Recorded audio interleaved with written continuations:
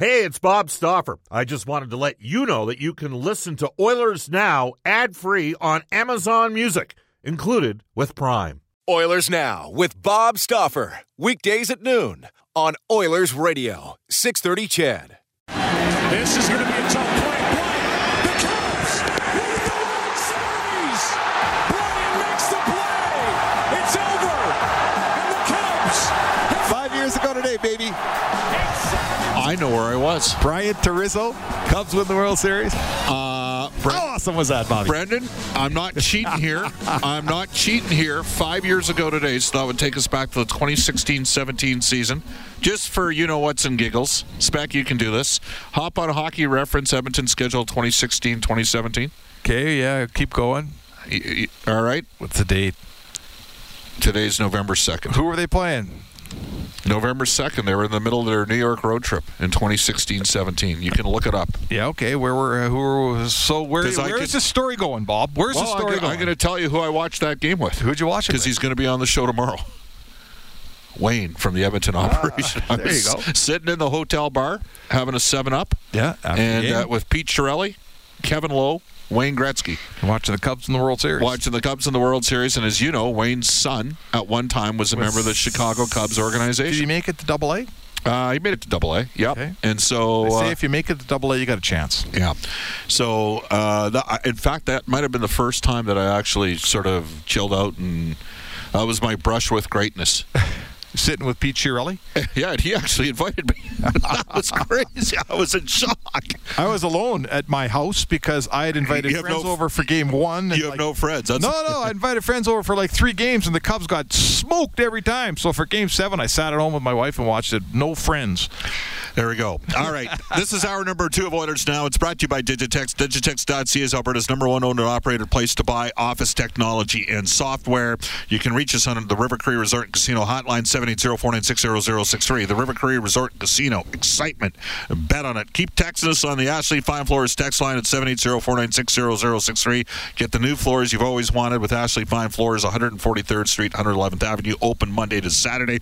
We're on Twitter at Oilers Now. You can tweet me personally, Bob_Stauffer. Brendan at Brendan S. Scott with Brendan with 2 E's, S. Scott with 2 T's. And Mark Spector's available at Sportsnet Spec. Mark's appearances on Oilers Now, courtesy of Horse Racing Alberta. Live standard bed racing at Century Mile. December 4th. Watch and wager online at HBIBet.com. In this hour, NHL Today for Elite Promotional Marketing. We'll also get to the Oilers Now Injury Report and the Oilers Now Prospect Report for Scott Arthur Millwork.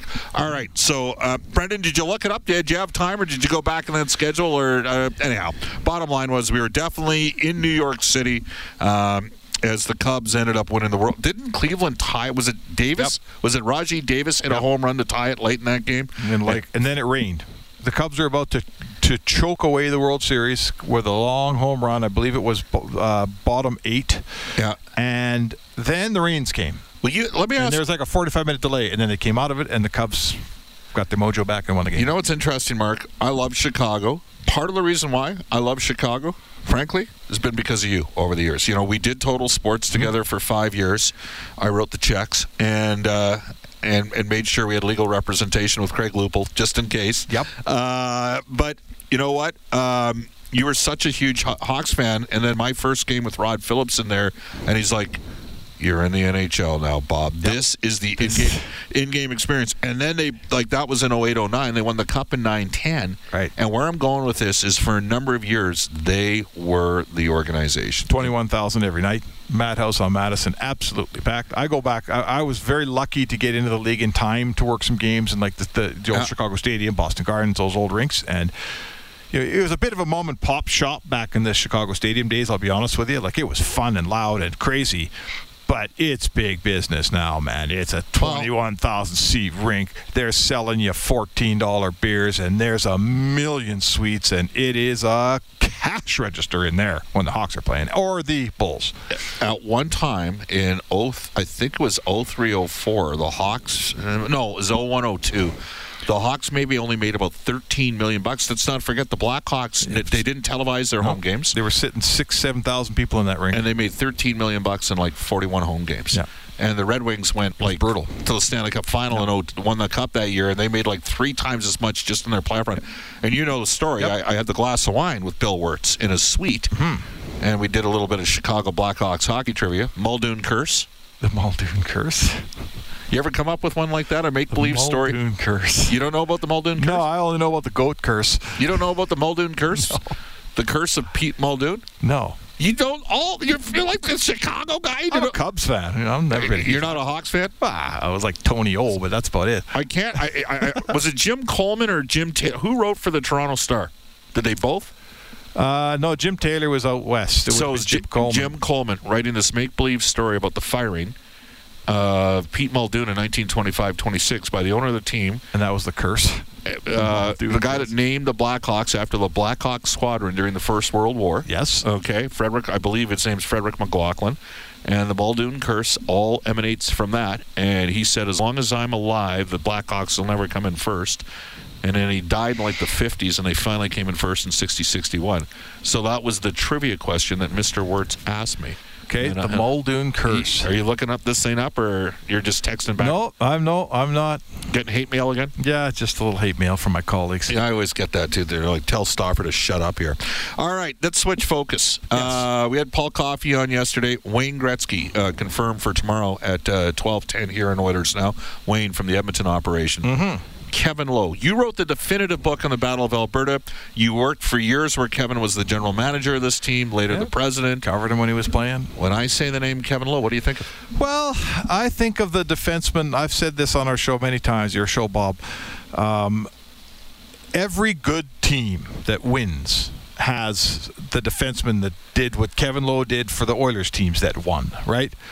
You know, every you know, the Oilers in 06, they had Jason Smith, right? It's his birthday today. Oh, good for him. 48 years of age. Gator, okay. You know, guys like Brooks Orpik and guys like Matty Nordstrom and guys like, who would have been the guy in Dallas? I don't know. Was it a Rick Matvichuk? Guys like just the big, strong, subtle, penalty-killing, hard-to-play against guy that doesn't rack up a bunch of points. The Oilers didn't need a bunch of guys. They had Paul Coffey. Right? They had Risto Ruotsalainen in a bunch of those runs. They needed character. They needed, you know, stability. They needed leadership. They needed a guy that would do anything for the team, that would block any shot.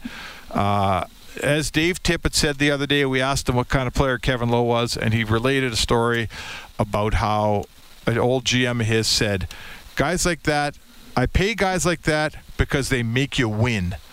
And, you know, I thought that was a succinct way of describing Kevin Lowe. Kevin Lowe, on those teams, he made you win. Yeah. Well, and what about his work as a manager?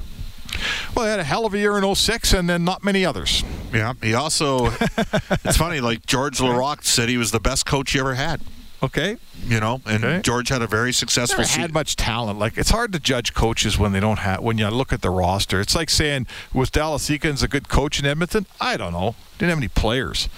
You know, so, I mean, you know, Kevin Lowe's record as a coach wasn't great here, but he didn't have a great teams. And those were the days when they were going up against they were in the salary cap wars, right?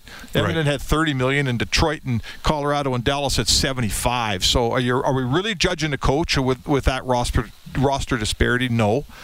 But listen, it has to be said, Kevin was around for a lot of the decade of darkness, and that didn't go so great.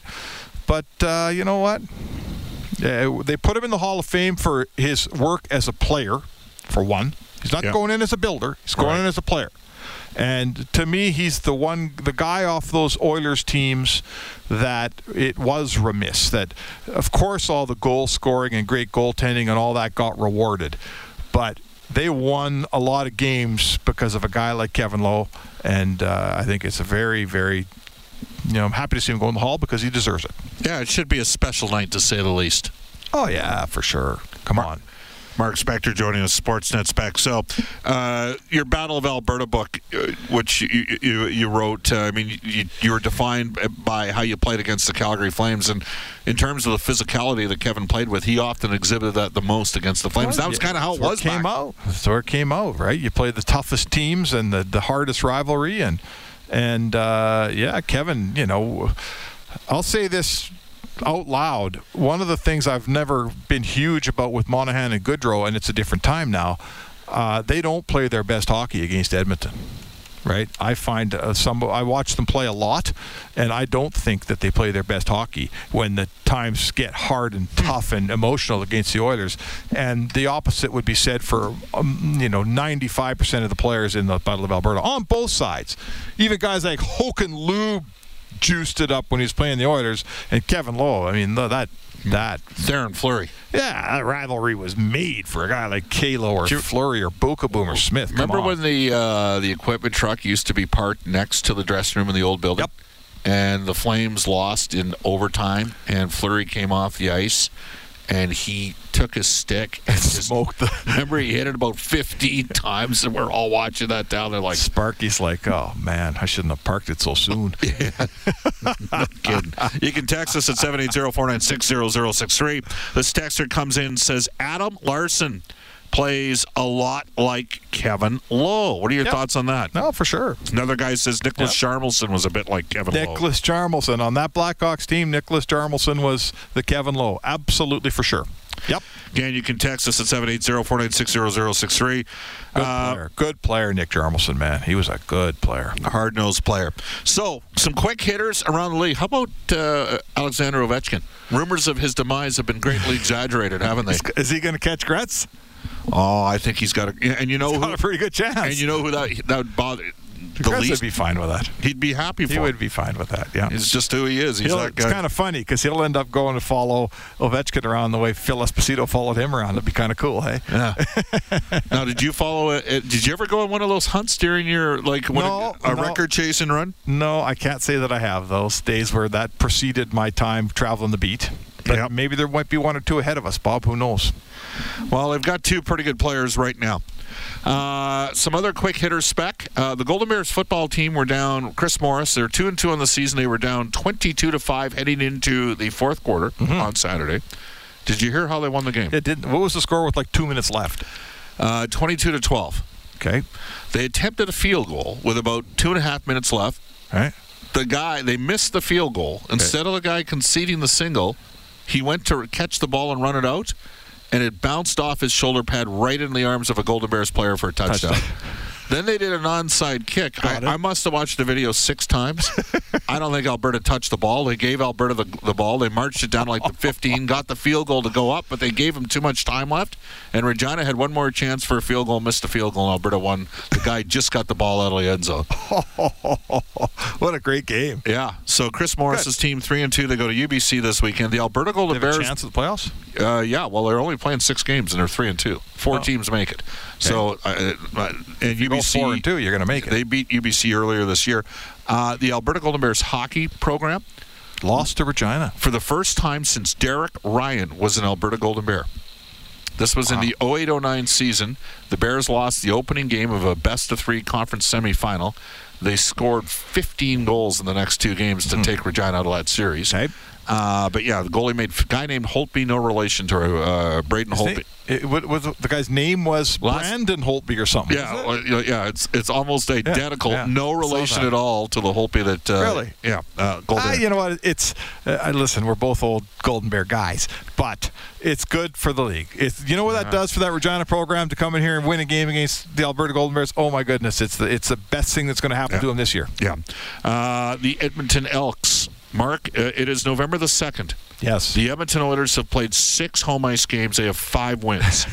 The Edmonton Elks have played 6 home field games. They're 0-6. Yeah. Yeah, that organization has reached, we can only hope it's a nadir, Bob. Like it's not getting any lower than this, is it? Well, on all fronts, hey. It's not just the record. It's not just the. Did you watch any? You were not at the game Friday night. No, you were in Vancouver. I was in Vancouver. I watched. Did you watch some of it on TS? I watched a bunch of the second half from Cardero's, actually. Yes. Oh yeah, thanks for the invite. I did invite Especially you. after you chirped me earlier that day. It's the least you could have done. I was sitting there waiting for you. No, you weren't. You didn't invite me to Cardero's. You said maybe we'll reach. Did you see at the Westin? Yeah. Cardero's is in Vancouver. I think that's my favorite restaurant. I love that place. Nice spot. It's a great place. Anyway, I was watching the Elks game on the TV. Not a lot of fans, eh? No, listen, everything's going sideways. You know, they'll get some fans on Friday because Saskatchewan's in town. But a lot of them will be wearing green. Yeah. And it is, man, are they going to finish 2-12? Well, at this point, what's the difference? They're you know, they haven't even played a bunch of, like, they're tied with the last place team in the East, but the last place team in the East, only 2 wins came against Edmonton. So I'll let you figure out who the worst team in the league is. Yeah. Even a dummy like me could figure that one out, right? The crowds are down. The actual crowds are down literally below 10,000 people. There's more people at an Oilers game now than an Elks game, excuse me. You know, the whole, I mean, it just started. They changed the name. They've changed a lot of things. Dwayne Mandrysiak, you name it, it's not going their way. It's been a year that if you could find me 3 things that went right this year, Bob, you win the prize. So, okay, you know, I'm not tough. I'm watching it from afar. I'm not down there on a daily basis. So am I. I do want to do a couple quick hitters. Sebastian Cossa named the WHL Goaltender of the Month. The Edmonton Oil Kings in town tonight against the Lethbridge Hurricanes. Tickets available at oilkings.ca. Beat Winnipeg the other day, didn't they? They did on Friday. And then Red Deer's had a good bounce-back year this year. They played pretty well. Red Deer beat them 4-3 in overtime Saturday. Jake Neighbors still up with St. Louis. St. Louis has got a COVID situation with guys like O'Reilly and Saad. That means he's not coming back anytime soon. And Xavier Bourgault leading the Quebec League in scoring. 24 points in 12 games. 10 points in 3 games in 3 days. 20 something about that 22nd overall pick for Edmonton. They got Jordan Eberle 22nd in 2008. They got Yamamoto 22nd in 2017 spec, and now Bourgault. I think Bourgault's actually got a higher offensive ceiling than Yamamoto. Just watching him. Okay. So let's hope. That's better than it's better than a guy going back to junior and not playing well after getting drafted. He's come back like a house on fire. Yeah, it tells you something because so many of the guys do go back. Now this is his first year of junior, and it's more common that a guy comes back and he's just a really good 19-year-old or 18. Is he 18 right now? He's a late birth date, so I don't know if he's turned 19 yet. Okay, it's the next year that you wish. He'll be in the American League next year. He's not going back to junior next year. Then that's the year you got to get him out of junior because. Let him star this year. Let him play for the World Junior team right here in Edmonton. Try to make the team. That's how deep the team is. But right now, of the guys that were drafted in the top 22 in the draft, like those guys at Michigan got like a point per game. They're 6-2. They got a good team. His team in Shawinigan's leading the Quebec League standings. They beat Quebec, who was the number 1 ranked team in junior hockey last week. They beat Blainville Bosbriand, who I've actually been to that rink. They beat them twice in back-to-back nights. That's second place in their division. They got a good team. Good. And so this bodes well. Mark.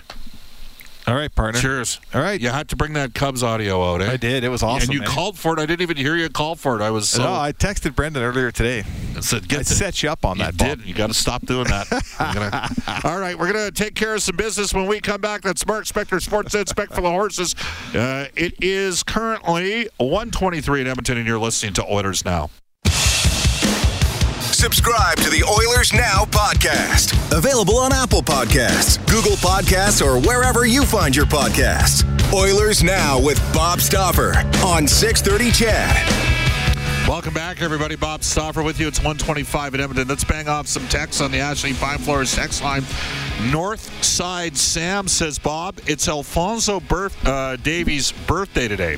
He's 21. Just think about that. The kid is the greatest soccer player in Canadian history. He's won a Champions League title, at least 2 Bundesliga titles, and a couple other team championships as well. Oh, well, did I mention that he just turned 21? Well, he's an electrifying player. Like, he's spectacular. It's funny how he plays a slightly different position for Canada, playing left fullback. They moved him up a couple times to left wing in that attack with Bayern Munich. But... you know, it's definitely something to monitor. We're hoping to endeavor to bring Kyle Turris on the show sometime between 1:30 to 2. It's the situation's a little bit fluid.